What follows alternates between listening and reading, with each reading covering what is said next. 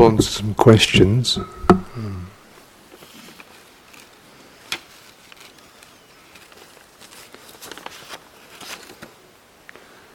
There's quite a few on Sankhara, because I've been talking about it, I guess, so it's my fault.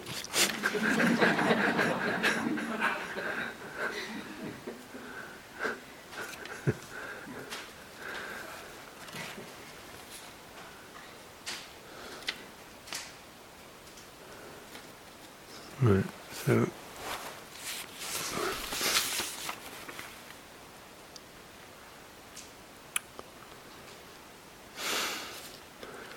quite a few really to do with even the language, you know. It's so we have something on. You refer to Sankhara as programs. I've also heard the term volition referring to them. What's the difference, if there is one, or can programs and volitions be one and the same? And,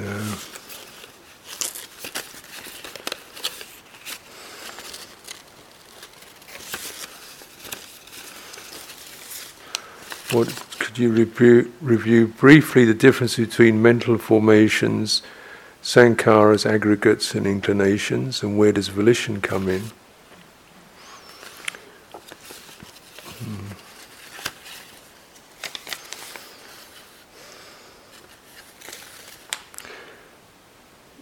Regarding sankharas, how could anxiety, fear, or depression be intentional sankharas?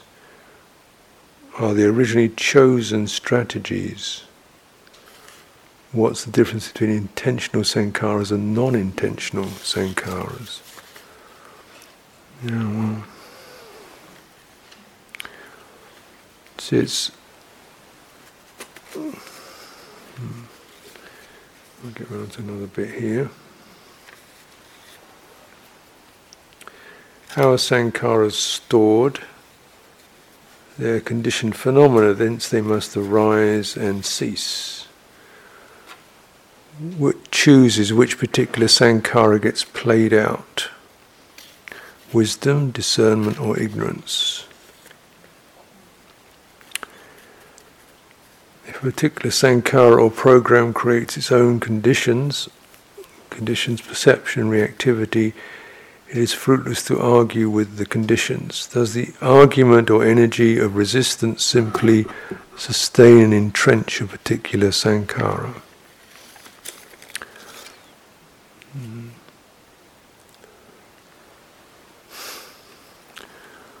Well, so I'll just talk around things and see if I can just get back to the questions as I go along. So remember, these are the Buddha is trying to, find some word to cover a particular experience that he recognizes that for himself and others that's conducive or is bound up with the experience of suffering and liberation, So, and he notices that actually everything that seems to be a thing, as they're experienced in the experience of something, what is experienced is actually fluid and flowing. We don't experience things; we're experiencing events. Like you're watching a movie. It's an event. So what's experienced as a thing is really kind of an event impressing itself.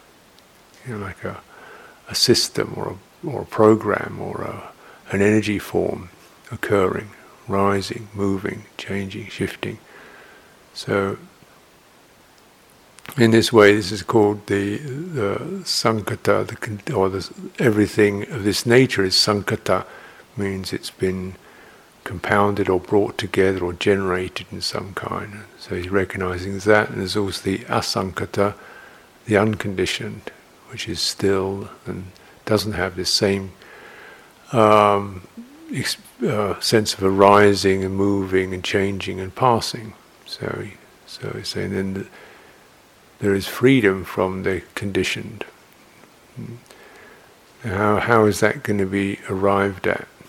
So when experiences happen, the experience comes up and is experienced as a say a sensation, or sensation really means a kind of a moment of form arising. There's a sense of it's agreeable or disagreeable, it's pleasant. There's a mental impression of that, called a perception. It's recognized as something, and it's got movement to it. This movement, is the Sankhara experience, is the energy that moves things along. And you can't really kind of, completely extract it. It's like saying speed, Well, speed what? An ostrich or a car or what? It is always associated with something that it's speeding, it's moving along. So Sankhara is not a thing. It's a name that refers to a particular aspect of experience, which means it's volatile, it's movingness, it's in this way. You can't. But then, as it moving and shifting and changing, it also has a kind of an intelligence to it that generates forms, or switches on life itself.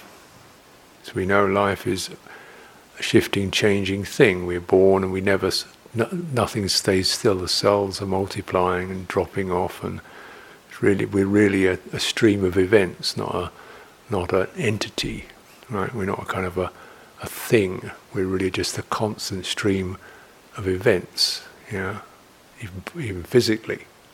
Though it doesn't look like it, but if you could see it at a kind of microcosmic level, you'd recognize that it's a constant, this physical form, which seems solid, is actually a constant stream of events, kind of cells and microbes and mitochondria and things floating around doing their stuff. So, and as they do stuff, they also generate things, they create things are formed out of that patterning process. So all this is Sankhara. Now, there's this dynamic nature of the formed, of the conditioned, of the born, of anything that manifests, has this dynamic nature to it. And I guess that Buddha is pointing that out partly because when she recognized that there's no such thing as a thing, there's only events. If you could get to the what's generating those events, you could possibly switch it off, So it's not an annihilation of a thing; it's just that he's looking at, but the turning off of a current, of this Sankhara current. Now, so one aspect of how this Sankhara current, what it does, as it enters us, as a physical quality to it, means it keeps the sense of the body vitality is continually being moved along. So there's metabolism, there's oxygenation, there's all these processes that are bound up with a living body. Without these processes, the living body is not a living body; it's dead. So it's this process in the physical form is that dynamic. Now, it's also switches on, or is to do with the immaterial. We call mind or heart, the immaterial. And this particular experience, or this particular channel, it does a number of things. It turns on the ability to give attention. The mind can form an object, it can attend. it can direct. It can go this way or that way. It can aim. That's it. That's called cetana. And and then it can also, it's intelligent enough to receive an impression and calibrate it, or oh, that's that. So this is contact. Something is touching it. It forms a perception. It's intelligent in that when something, there's an experience occurs or touches the mind, or the mind, then it gets it's one of those. So there's that particular spark, flashing of contact. Without that, there'd be no way of knowing anything. If nothing happened, like you hear something because there's silence and something strikes the ear, and that, so the silence is interfered with. So that interference pattern is what gives us the experience of something happens, doesn't it? That's contact. It means something is registered. It's shifted from this state to that state. We notice. So that contact. Now, clearly this is a very large area, and we grope trying to find one word that would actually sum up this incredible process. So then various translators have done what they can to describe it. Then you get something that's fairly colourless and general, like formations, because there are particular habitual or processes there that thinking always occurs like this. It's always that particular thing is thinking. That's what it's like. So it's recognizable as a form. Generates a form. It's a formation. Breathing in and out, we say, is a formation. It means it remains, even though it's dynamic, it remains as a recognizable. Oh, that's that again. It's got a form to it. So it's a bodily formation. We immediately recognize that. And so it's got a particular track it goes in. Heart formations or mental formations are always the sense of something, perception and feeling occur. So whatever is felt in the mind is always perception and feeling. It's not sight, it's not sound, it's not touch, it's perception and feeling. So that means there's a particular form. If it's immaterial and it's perceived, it has this experience of an impression and there's a feeling to it, oh, that's that. So because these things are just, we know nothing but these, it's difficult to define something because it's so there all the time. What would it be like without it? How can you have a mind without mental formations? Well, the Buddha could. So he could actually recognize what it's like when you come out of the unconditioned nibbana, cessation, and suddenly, hey, what's this? Stuff's happening, isn't it? You can actually define it. When you're living in it all the time, it's like a fish wouldn't be able to define what water is. It's just normal, never. So these are recognizable forms, the sense of something bursting within us. It's a perception. Suddenly the face of someone flashes up. That's a perception. A memory of a place you were living at flashes up. That's a perception. This is happening so much all the time that we don't recognize what on earth is going on. That these experiences can happen. The sense of something outside, seemingly outside, becomes something inside. Without, it doesn't kind of bore a hole through your skin. It's transmitted, and there's an internal recognition that that brings up an impression of that. Yeah.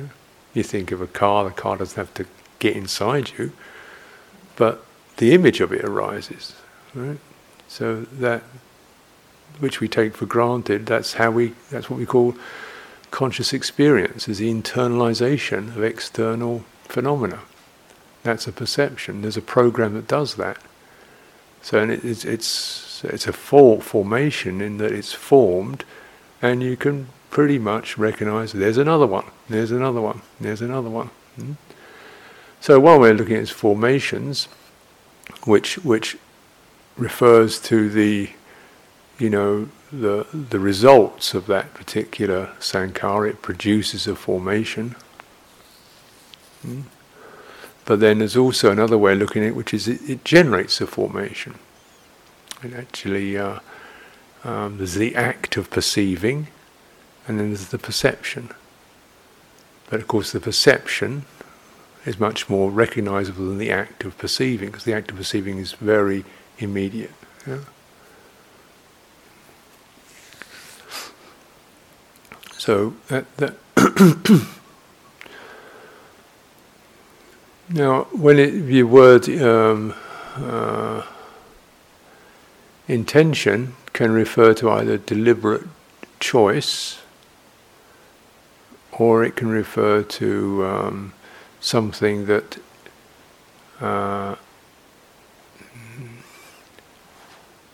has a push to it. So, for example, we may not choose to be angry, but anger certainly directs us. It exerts volition. It says, push that away. Now, you may not decide, I think I'll be angry, but when anger occurs, it has volition. It has push to it, doesn't it? It has an intention to it. So the intention doesn't refer to the intention to be angry, but the nature of anger is to have it has an intention to it. Right? It pushes. The nature of compassion has an energy to it. It directs. It says, let me look after you. Let me protect you. So it's the intentionality is not I decide something, but something pushes me. That's the intention. That's the chaitana, the push of it. It refers not to deliberate decision, but to the momentum that these sankharas have. They incline us in certain directions. Now, it's also the case that we can think, I'm going to go and grab that apple. Now, that's a deliberate intention. But that really refers to sankappa, or the word sankappa, which is to do much more with attitude, motivation, resolve, intentional thinking. So there's that. But probably what occurs is that the apple strikes the eye, and the perception apple brings up the volition, I want it. A wordless and after that comes up the thought, I'm going to go over there and get that apple. So the volition starts kind of prior to the thought formation, but prior to the decision, to go and get it. The perception triggers a volition of some kind. So that's what the chaitana refers to, the triggering of an inclination, rather than the deliberate decision that may come after that triggering has occurred. I mean, you don't get the decision to go and get the apple unless you have the desire arise to get it, do you? So it's the arising of the desire is what the volition is. Yeah.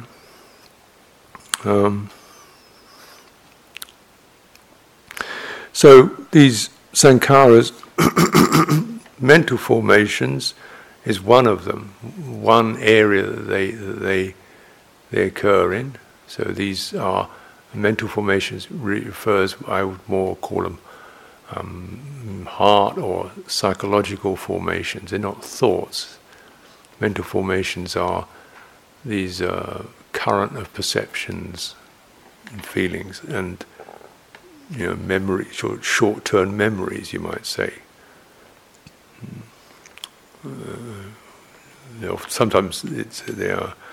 So perception sometimes is kind of colloquially translated as memory, which means not really the ability to remember these little images, stream of images that arise when you think of your daughter or being in Florida or something or the other. Pop, pop, pop, these little images pop up. Now, that popping up, that's the formation. That dynamic that throws this thing up into your consciousness, that's the sankhara. The image is the perception. The thing that throws it up is this sankhara. Right?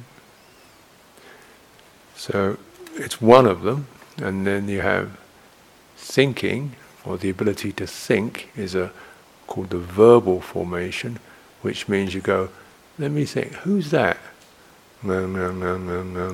Oh, it's Jerry, Bop. It throws up the name, it comes up with a word, right? Or what's the capital of Liberia or somewhere? Bob, Bob, Bob, Bob, Bob. Oh, Monrovia, or wherever. So, and you notice it when you can't remember something, because you can always hear the cogs turning. It's yada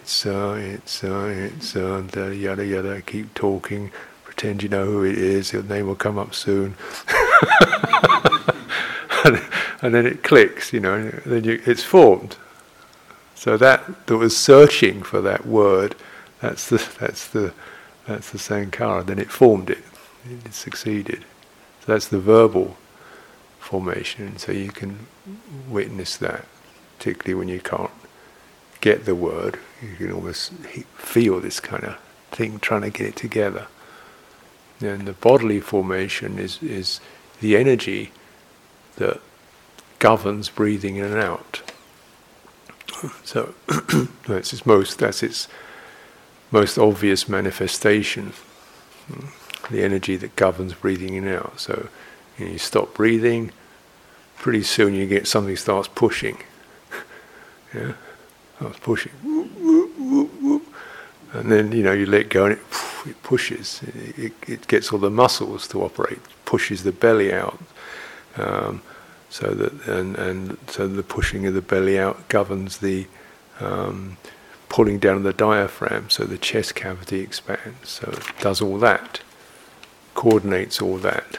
But the sankhara doesn't refer to those muscles or the air, but the energy that gets it going, right?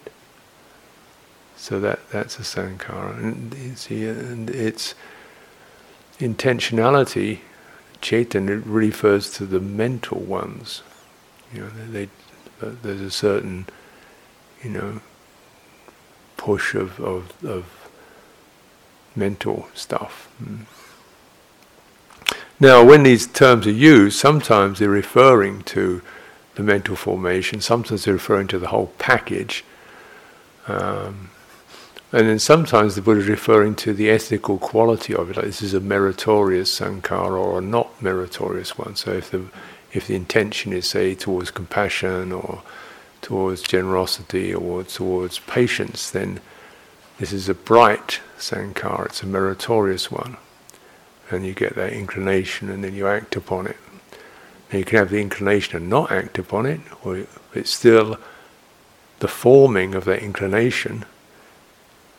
Forming of the inclination that does that's considered good or bright. It's actually looking for, and then so rather than forming a unskillful one. Inclinations is really another way of looking at Chaitanya, volition. Sort of as the hovering tendencies that there are.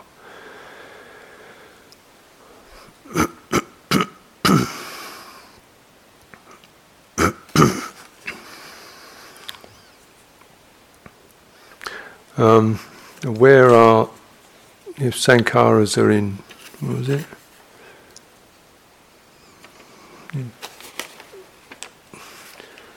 if a particular sankhara, how a sankhara is stored, they're conditioned phenomena, hence they must arise and cease.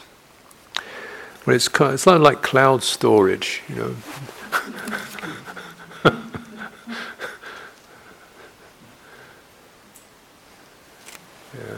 Yeah, because it's where, how are they stored? You know, it's like gravity, you know. It's just there.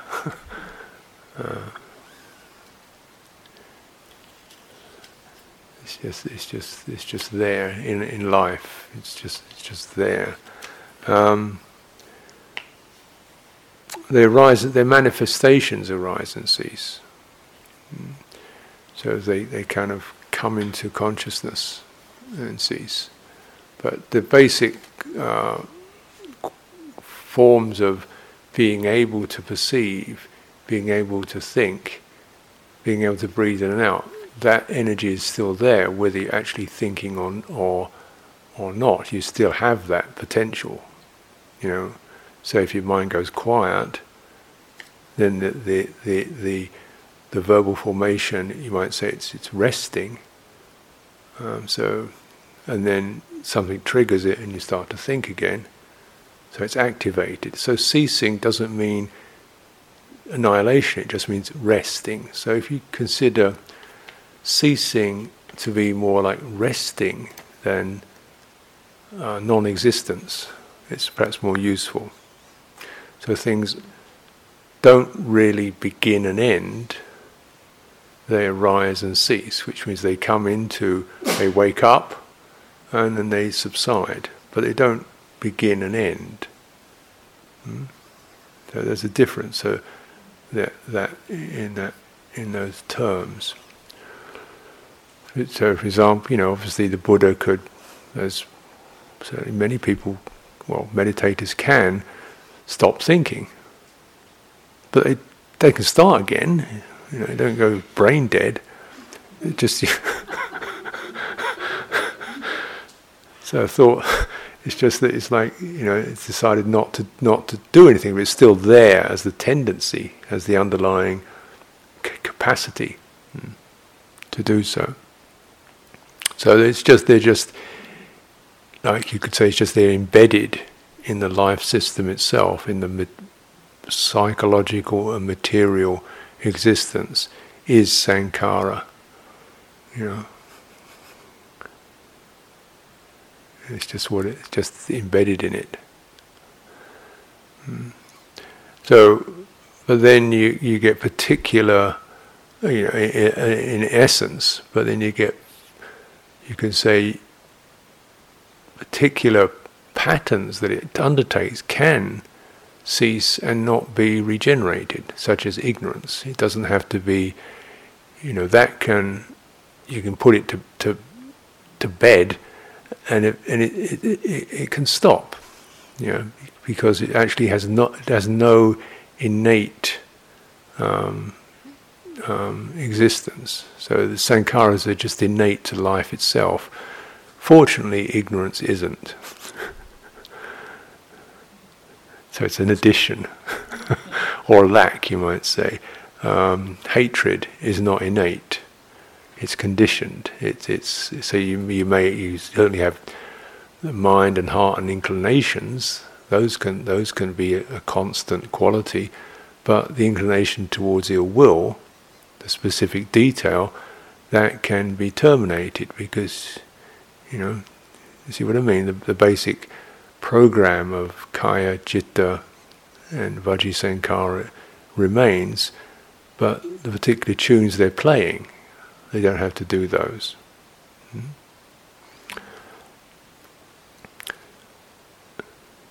Also, we have another term that's bear in mind is what's called anutsaya, underlying tendencies or proclivities, which means, you know, I'm not angry, I don't feel any anger at all, I'm really a peaceful guy, and then somebody comes and does something nasty to me, and, you know, I find out, yeah, I am an angry person. because it was an underlying inclination, but it wasn't being triggered. So you get this state where all those energies are just dormant, held within the stream of the ongoing stream of sankhara, of mental inclinations, but they're not being activated. It doesn't mean you don't have them, it just means they're not manifesting. Yeah.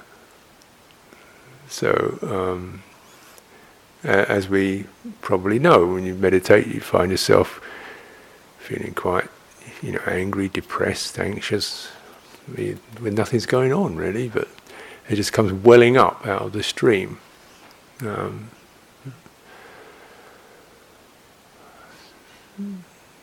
So these are underlying tendencies, and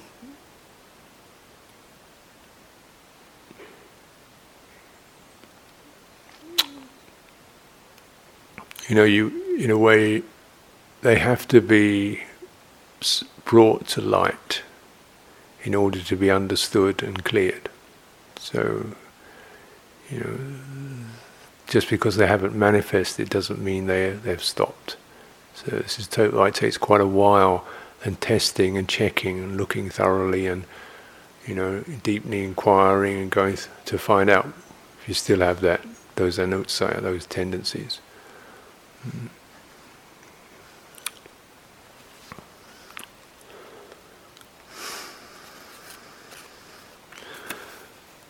What chooses which particular sankhara gets played out? Well, to a certain extent it's called karma. And so in accordance with the tendencies and the inclinations that we've established, or what we've been preoccupied with, that will arouse and strengthen a tendency of mind.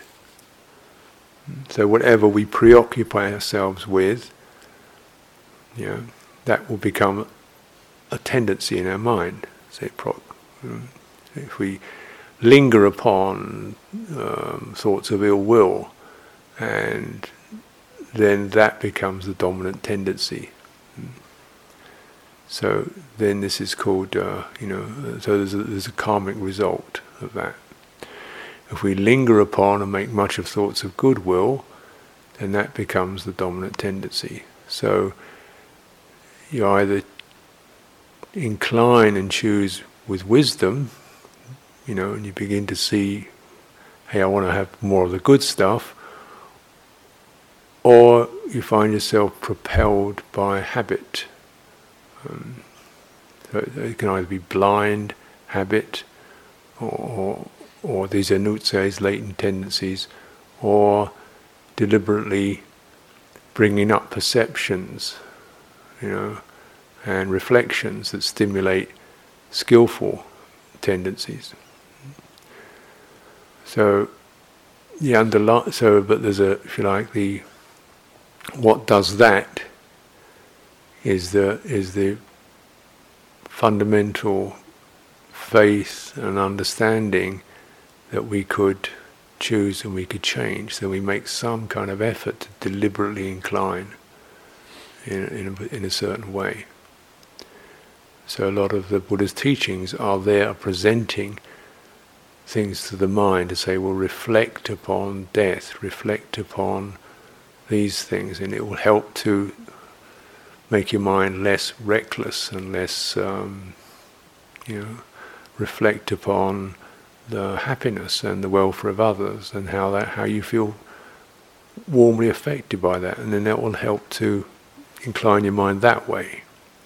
So some of these perceptions are deliberately offered as reflections, as things to linger on, so that get the perception will trigger a certain inclination.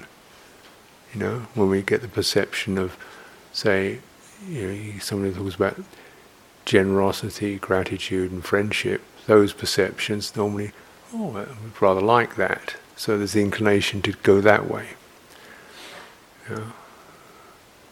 So then this will be something more conscious and deliberate.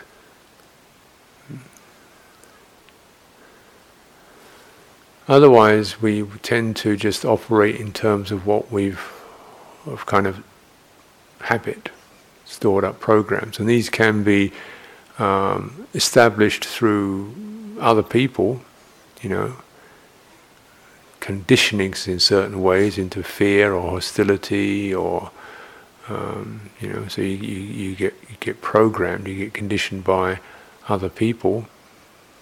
Therefore, you then, as you act upon that conditioning, you generate karma in that way.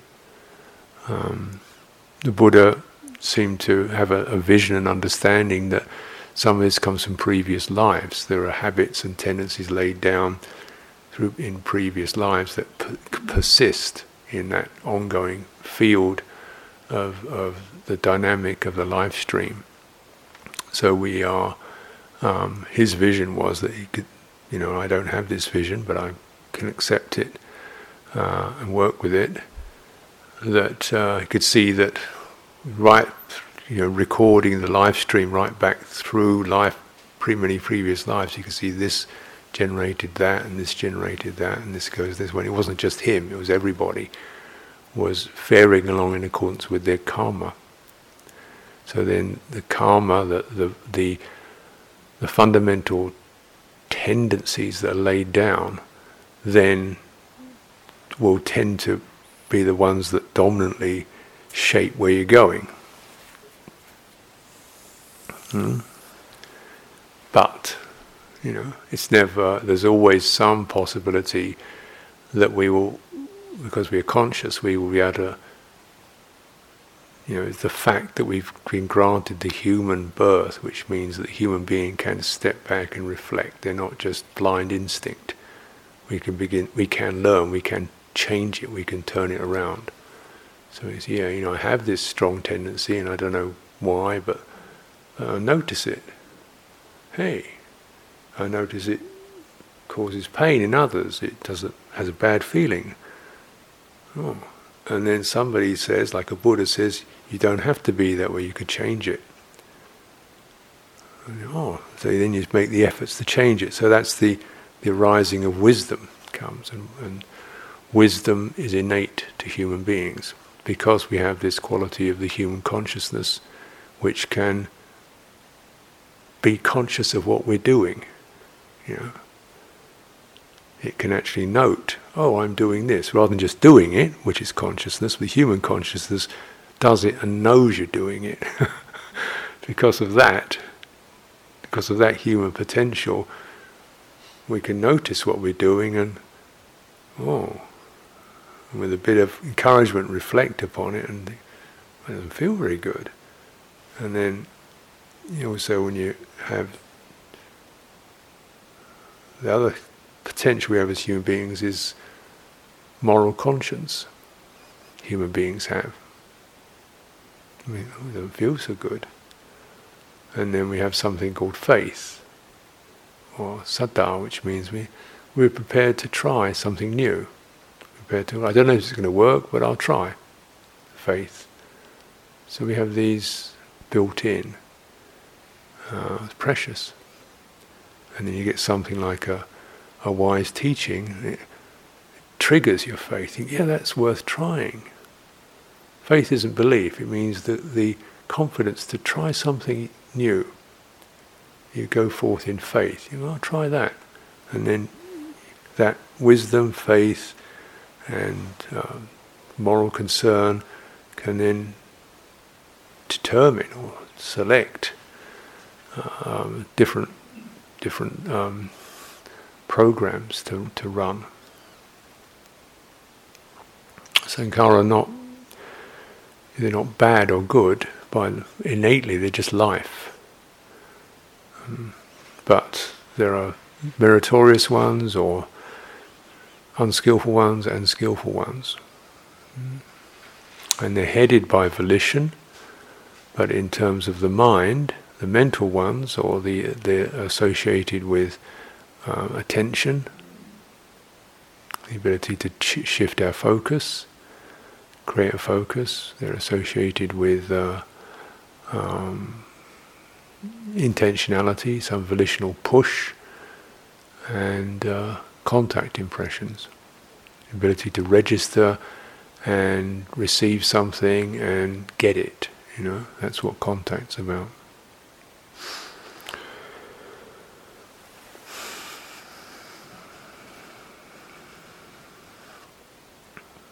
So anxiety, fear and depression, how could they be intentional sankharas? Because they have that, one doesn't intend to be anxious, but anxiety has an intention, an inclination to it, which is to searching for protection. Right? That's its inclination. Depression, searching for annihilation, searching to not exist. So it has an inclination.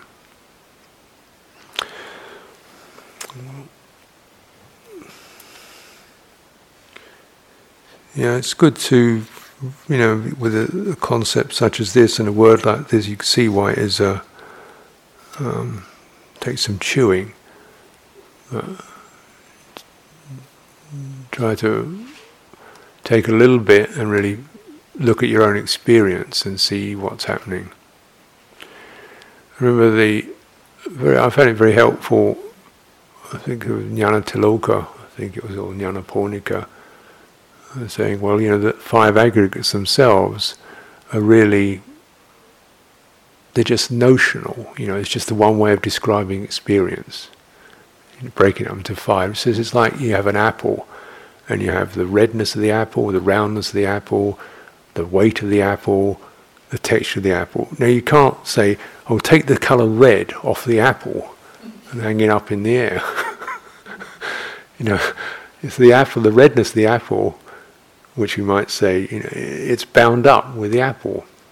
It's not something you can separate. It's just one way of describing it. So the 5 aggregates are like, you look at it this way and you see the colour. And that's that. And then you look at it another way and you feel the weight. So you have experience has a particular form to it, but you can't have a form that's just sort of standing on its own. Form has to have a consciousness, otherwise you couldn't experience it, could you? So form always, implies there's a consciousness experiencing it.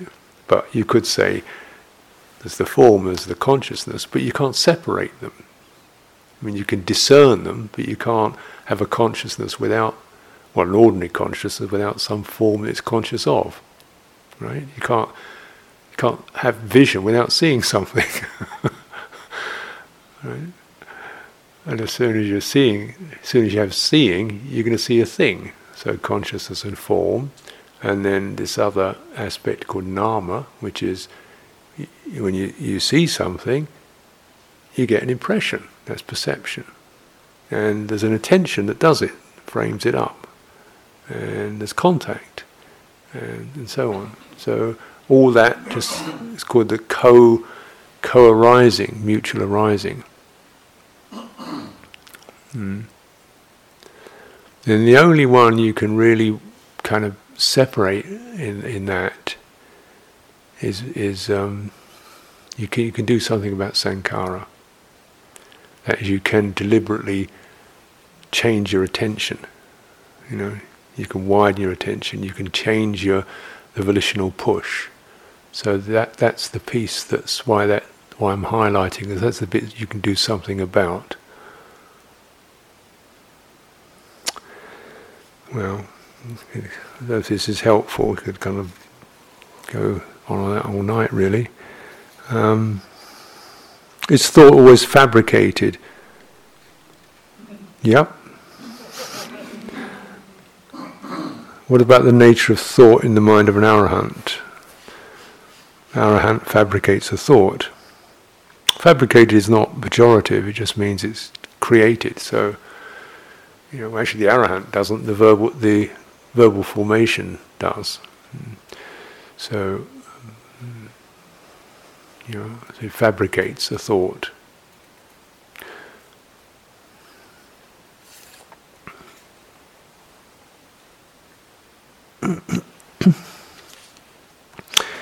Okay, something a little more down to earth, skillful ways of dealing with sankharas of a sensual desire nature.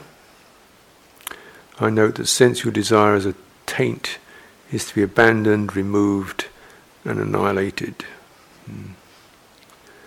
So, well, there's various ways.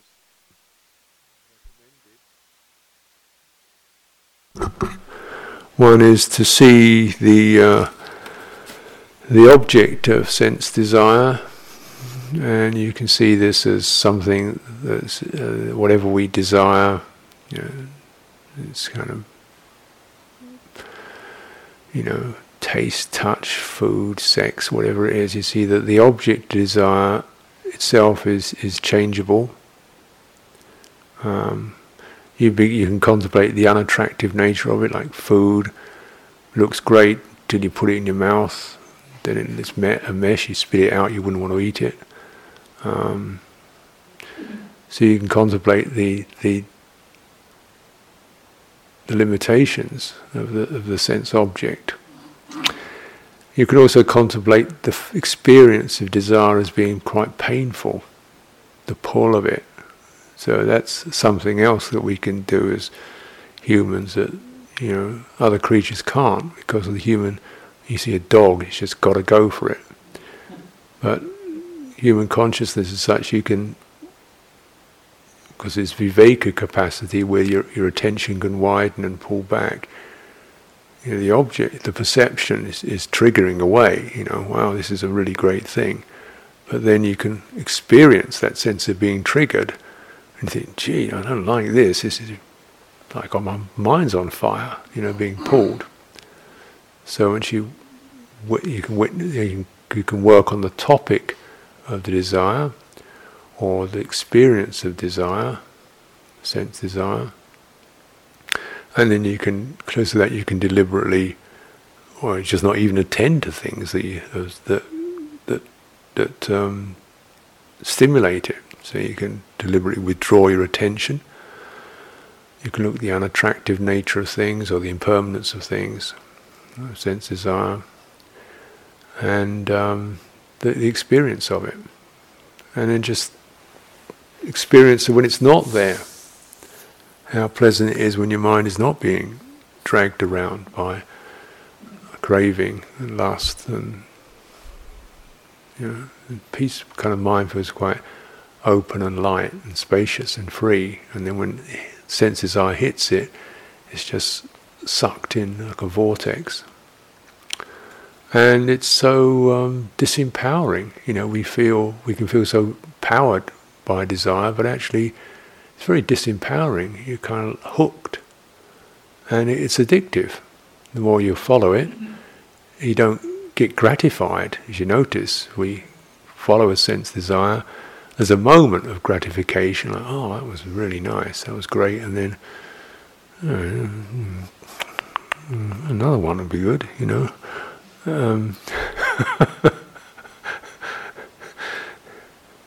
So there's something quite horrifying when you realize how addictive and how unsatisfactory it is.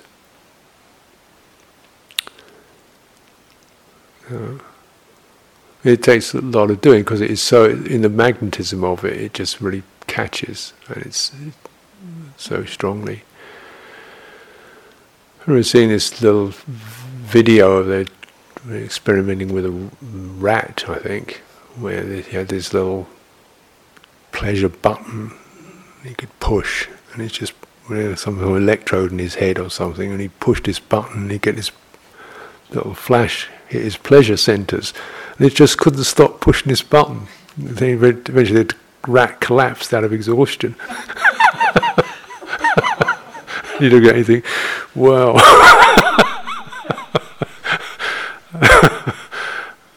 there's one where they had one, and it had to, in order to get the thing it wanted, they had a kind of electrified zinc bridge of several feet long between the rat and this object design. This rat would run across this electrified zinc bridge to get to the feet burning with pain to get to the object of desire. You know what people fight over and cheat over and steal and lie, and in a very undignified experience, being captured. So when we see it more closely, then we realise there's a sort of, the Buddha said, it's like the amount of pleasure that a leper gets from scratching his sores. It's a little bit, and then it flares up again. Very graphic, but that's kind of what needed. Certainly, just always desire, sense desire always throws us out of our presence and out of our knowing. It blots it all out, like a drug. And so, once you've established more the sense and the ease of being present and being aware, then you feel that whiff of that drug coming in, and you think, wait a minute, let's just pull back.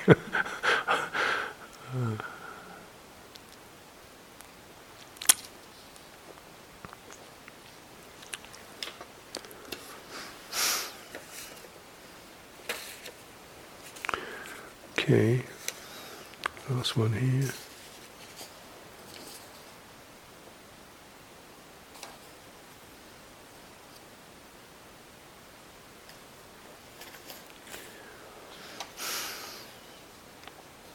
So, in energetic center line balance, presence, how are these connected?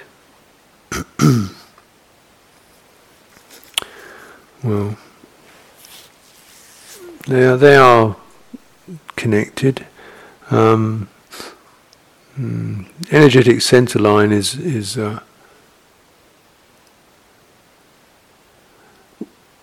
the body has its own electricity, bioelectricity.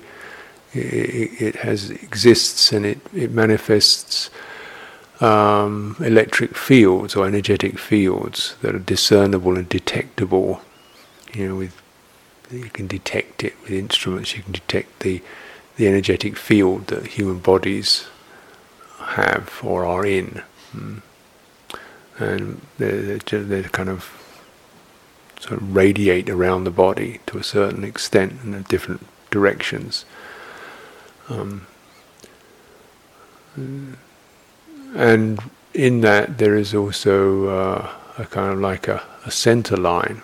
And the center line starts off even when we're just really down to one cell or two cells, and everything is splitting, it's dividing, and it's forming through this. It's like the center line is like an electronic or a bioelectronic message of forming a center. It's like a signal that's in the electrical field to form a center, and then the body will form around that as it grows, and experience its sense of centrality through that. Now your mind doesn't necessarily know that, but your body forms around that center line. And when we feel balanced, when we're feeling balanced, what we're really balanced, what's happening is that your body's beginning to adjust to the point when it's attuning to the midline, to the center line. So in the sense of balance, you really get the feeling of a centrality, and it's not a physical thing. It's a subtle, sensed experience. Presence is just kind of the nature of body consciousness, of being conscious, the body being conscious.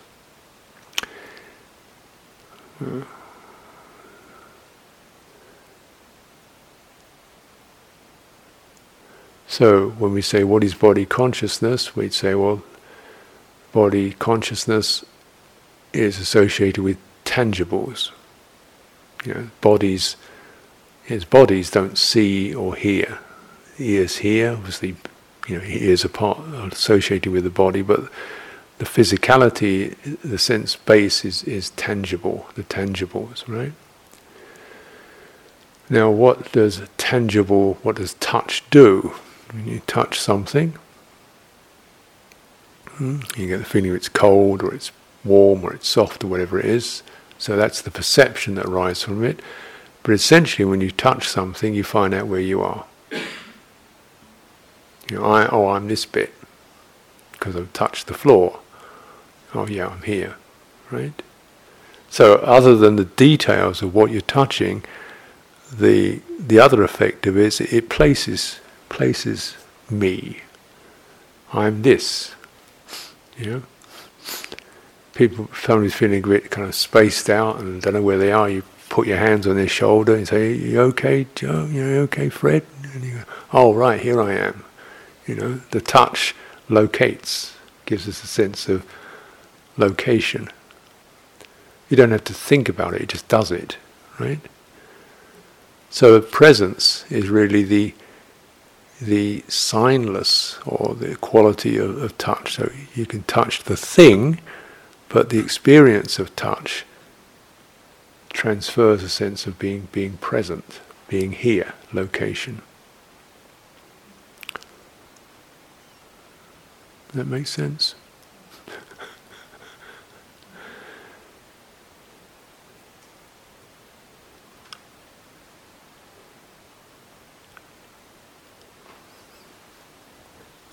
So even if we're not in balance, balance is something other than that. It means your presence has become balanced, but your presence can be kind of pretty disordered, but you still feel, you feel that sense of it. And then if you focus on the sense of being present, of presence, then you start to find an order that comes around. You begin to stabilize. When we lose that sense of presence, we say, "I've lost touch." That expression, "I've lost touch with reality, I've lost touch with something," it means it's no longer, I'm not present. There's a feeling of formlessness and uncertainty. And then, I've got it, I'm in touch, And then, oh yeah, right. And then as you focus on that sense of touch, of being in touch, you calm down and you feel, oh yes, I'm more centered, more steady now, and then the balance comes in within that. It's how the body consciousness orients to establish balance and coherence. And if that's lost, then it gets very disoriented. Imagine if you're out and floating out in a place where there's no gravity. Must be fairly confusing, I would think.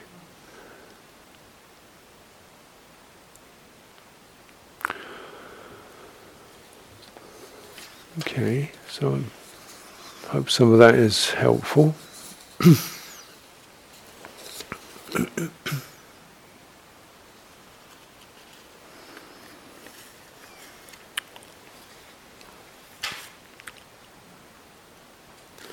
One last question, something a little more easy, I think. Well, maybe not. But speak about the meaning and purpose of bowing as you see it. I've had several interpretations. Why 3 bows, refuges? Indeed. Well, the 3 bows refer to Buddha, Dhamma, Sangha. That's the 3 of them.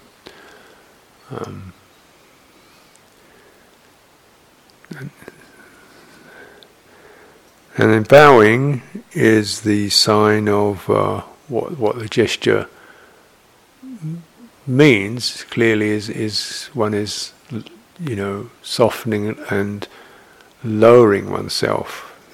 So, which was an act of deference to that which we're bowing to.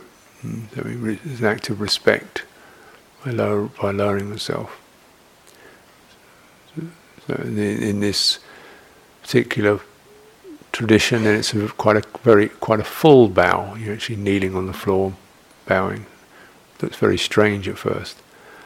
And often Western culture, people just kind of incline their head, their head bow, or something like that. So that's what it is. By doing that, you are signaling to yourself, well, why don't I, instead of being on top, why don't I quieten and listen to what's going on, to take in. So it's a sense of deference which allows one to learn. And respect is not really, in this instance, not about power or authority, but the willingness to learn. So if you feel, well, the Buddha seemed to know more than I do, I'm willing to learn, and there's that gesture of reminding oneself, rather than following my own ideas and impulses, why don't I just put that on hold, listen up to something else. So that's the bowing. It's a sense of my stuff I'm just quietening down so as I can listen more fully to something else. It's also associated with venerating, and venerating blesses the one who does it. In other words, it's a sign where we feel when you lift something, you get this pleasant feeling in your heart of honouring and praising something. So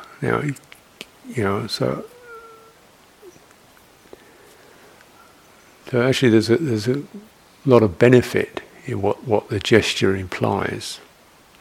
Is the willingness, the openness, and also the rather pleasing experience of praising, honouring something, where you feel kind of, your heart lifts when you really honour something. So that's what it's about. And the idea is it sets one up to be in a kind of respectful attention to the teachings. So let's pause there for the evening. Here, well.